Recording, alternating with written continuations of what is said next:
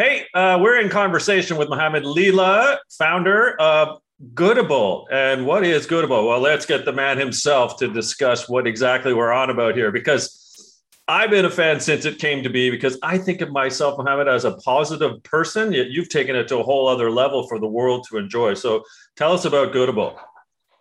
First of all, Dan, thank you for setting this up and talking with us. I love what you do, and I love the positive energy that you put out into the world. I think if everybody spent even 5% of their day putting out positivity into the world would be a completely different place. But my background is I'm a war zone correspondent. I've spent the last 10 years of my life literally on the front lines of the world's biggest conflicts. I averaged 100 flights a year, and I've been to more war zones than people even know exist in the world. Um, I've been nominated for awards and stuff, but that's not what drives me.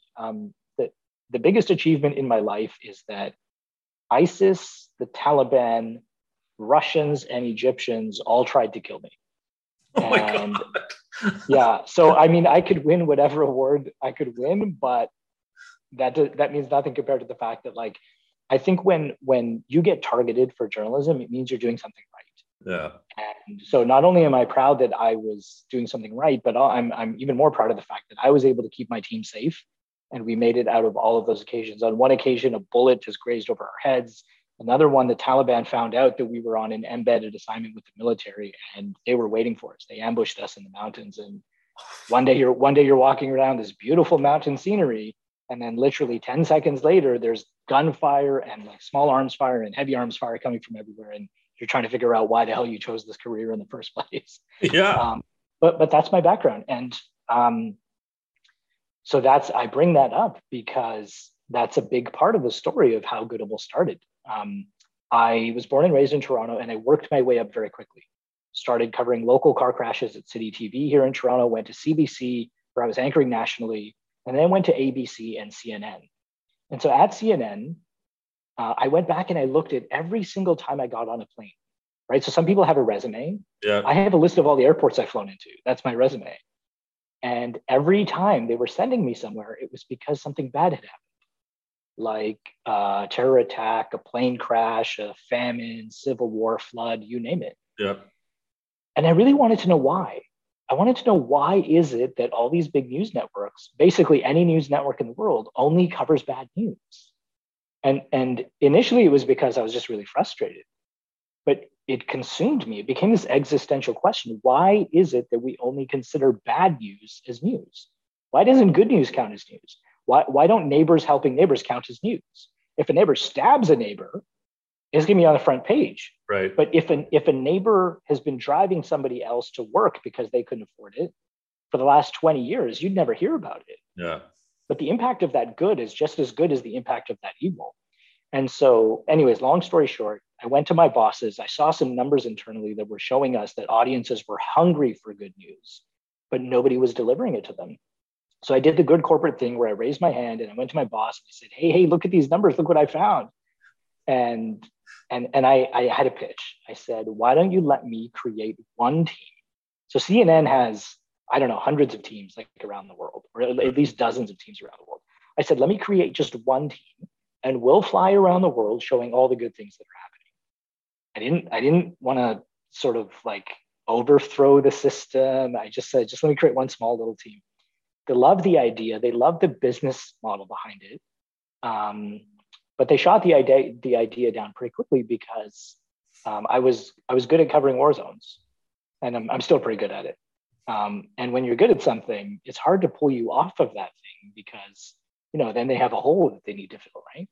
So I came back with an idea. I said, let's build the world's first ever news network that only covers good news. And the first thought that comes into your mind is, well, somebody must have done that already. And the closest thing that we could find was like the Oprah network. It's like Right. positive and uplifting, but Yeah. it's not really news. Yeah. There are some people out there that are doing good news, but they're basically kind of just really enhanced blog sites, Yeah. right? That are doing that. Nobody is doing it through our world, which is live breaking news and television and video and using multiple platforms. So we have this big vision. Great. It's a great vision. Normally, you need tens of millions of dollars to launch something like that. I didn't have that. I didn't know where my next mortgage payment was going to come from. Right. And so we started on Twitter. We chose Twitter because it's the world's newspaper. When breaking news happens, people go to Twitter. And I woke up one day and I said, I've spent the last 10 years of my life covering the world's problems. I want to spend the next 10 years of my life solving those problems and showing people how good the world can be. And we grew faster than we thought. So last year we had 0 followers, or like close to 0 followers. This year, right now, as we're speaking, we're at 110,000 followers, but we reach an audience of around 40 million impressions per month. Our highest was, I think, 45 or 46 or something like that. What that means is that in that month, Goodable, our content, appeared on 40 million screens around the world. Wow. And it's grown incredibly. We're now backed by amazing investors. Google is supporting us. They've made us YouTube content partners, which is amazing. It's an official partnership with them. Yep. We're backed by an amazing accelerator called On Deck, and a roster of very well-known investors who have told us the same thing that our audience has told us, that they believe in us and that they believe that the world needs a news platform that uses news to make people feel healthier and make them feel happier. And that's how we got to where we are today. Okay, kind of amazing. Let's unpack a couple pieces there. First of all, the only war zone I've been in actually happens every day. It's the 3 teenagers who are trying to kill me. So if you have any advice on that, that'd be great. But in all seriousness, there's the old adage, as you know from your storied career, if it bleeds, it leads. Yeah. And so why do you think that is, particularly at the network level, right? Like, why is it that they feel compelled to show the gore, the guts, the death, the abysmal abomination of what really humanity is at times, right? Versus where you're coming from, which is really Mohammed, a purpose-driven sort of positive psychology level. And then you've kind of unearthed the fact that, hey, people actually want this. We don't need if it bleeds, it leads. So just unpack that a bit for me as you kind of think about your thoughts. So that's a great question, because it's the same question that I asked myself when I was at CNN. Why is it that we're doing this? And I really searched for an answer. And what I found was there were some studies that were done in the 1970s and the 1980s that showed something kind of twisted, where if you're watching something bad happening in another part of the world, it kind of, in a twisted way, makes you feel better because it's not happening to you, right? Hey, this is happening over there in that part of the world. Those people are crazy. Me in my little neighborhood in North Carolina or California, wherever you are, you're happy, you're safe, you're comfortable, and it reinforces your belief that we're normal and what's happening overseas is not normal. That carried on through the 70s, 80s, and 90s, even 2000s and early 2010s, because at that point in time, viewers didn't have a choice. Right. So if you were like me, you grew up and you had a few television channels to watch. You had to watch it when they were on at 6 o'clock or the national at 10 o'clock. And that was your news diet. That's what you had. That was the only way that you could see what was happening around the world. About 6 years ago, 5 or 6 years ago, things started to change, where suddenly now people had a choice. If you don't like watching CTV and watching Lisa LaFlamme, who I think is amazing, by the way, but if you don't like watching that, you have other choices. Yeah. If you don't want to watch SportsCenter, you have Sportsnet. You have all these other things. So now what happens when you give people a choice and you give them news that's poisonous for them? And I don't say that lightly. If you give them news that's poisonous for them, or news that will actually make them healthier and happier, and take that a step further, news that's good for you, news that's bad for you. What if you could level the playing field? So you made it the same price, the same convenience, the same distance, the same way that right now you and I live in a town where all there is to eat is McDonald's. Yeah. Right. That's all there is to eat. McDonald's owns the market. When your kids want to go out for lunch or dinner, they say, "Hey, Dad, let's go to McDonald's," because they don't know anywhere else. Doesn't seem that healthy, does it, Mohammed? Well, so now here's the question, right? So what happens if you're the first person in that town to open up a Whole Foods? And now take it a step further. What if you make that Whole Foods the same price, the same convenience, and the same distance from that person's home? So now it's exactly the same. McDonald's or Whole Foods, which one would people choose? We believe that people will always choose what makes them happier and healthier if it's the same, if it's a level playing field. And what we've done is we've leveled the playing field.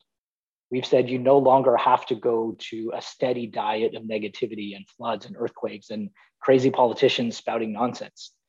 That's there, but come to us. We'll give you something healthy, and we'll give you something wholesome, and we'll actually improve your mental health. So that's our belief. And what we're doing is a huge, it's a huge, Goodable is a validation that people want good news and they're willing to come to places that give them what they want. And that's what we're doing. So sometimes, however, good news comes as a result of tragedy or bad news, i.e. something horrific occurs or something to the degree of, let's just call it not so nice or, denigrating of some sort. Yet out of those ashes come goodness, come goodable stories. So do you kind of have almost like a media plot line where there's goodness that just comes because, but also do you look for stories, or do you have a plan in which to unearth, if you will, those stories of people doing good because something bad happened beforehand? Yeah, that's a great question. And that's exactly what we're doing. And here's a perfect example. In America, there are school shootings almost every week. Yeah. In fact, if you really look at the numbers, there are mass shootings almost every day. Yeah. But school shootings happen roughly once a week. It's a headline that you've read in your own life probably dozens of times. I've read it dozens of times. And the headline typically looks like this: gunman storms into school, 10 teenagers dead. I mean, you can change the numbers around, but that's the headline that we see. So we started looking at these headlines and we said, what would happen if we never mentioned the name of the gunman even once? And what if instead of mentioning the person who did bad, we did the opposite and we started looking for the heroes? So our headline would read, meet the school janitor who just saved an entire classroom from a school shooting. And we're covering the same event. It's not like we have a different set of facts that we're dealing with. It's the same event. All we're doing is we're saying we will never talk about the villain, and we will never talk about the person who did something bad. We will spend our resources and our staff's time and our energy to show the heroes who are working inside those tragedies. And the amazing thing about this is that those are our strongest performing posts and content. Because whenever there's a tragedy, there's something in the human spirit that kind of calls out and says, you know what, enough is enough. The world can't be this way. And my answer to that is that the world is not that way. Yeah. The world isn't this place we have to be afraid of, and a place that, is filled with bad people. I think the good people far outweigh the number of bad people. We just don't hear from them enough. Amen to that. Now, looking around, you seem to be either in new digs or setting something up. So tell us a bit about where you're at in terms of the progression and growth of Goodable. I understand you might be in some very heavenly territory when it comes to investors and investment dollars. So just where are you at and where are you going with the whole Goodable operating plan? Wow. So I'll tell you where we started. We started with me in my kitchen in my pajamas on Twitter. No money, no support, no idea if this would even work. Where we are today is that we have a staff of, I think it's around 12 now. We're looking to expand to about 15. We're looking to hire some of the biggest names in Canadian journalism. We have a team of engineers, mobile developers, product managers, designers, you name it.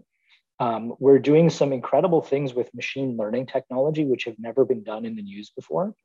We're about to launch a podcast. We're launching newsletters. We're launching a newscast that only covers good news, wow, which is a tremendous amount of fun for us. And we have some amazing people who are backing us, a group of investors who we love and they love us.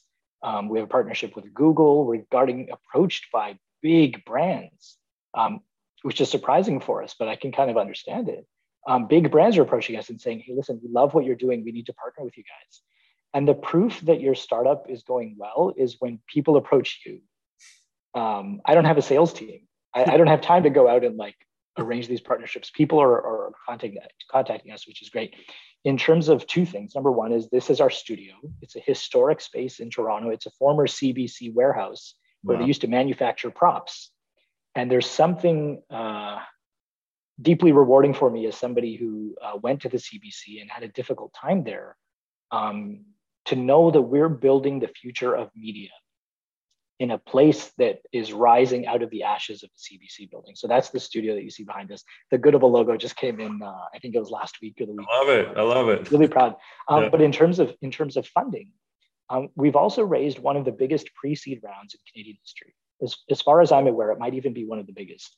Our pre-seed round is more than $2 million, which is great for a pre-seed round.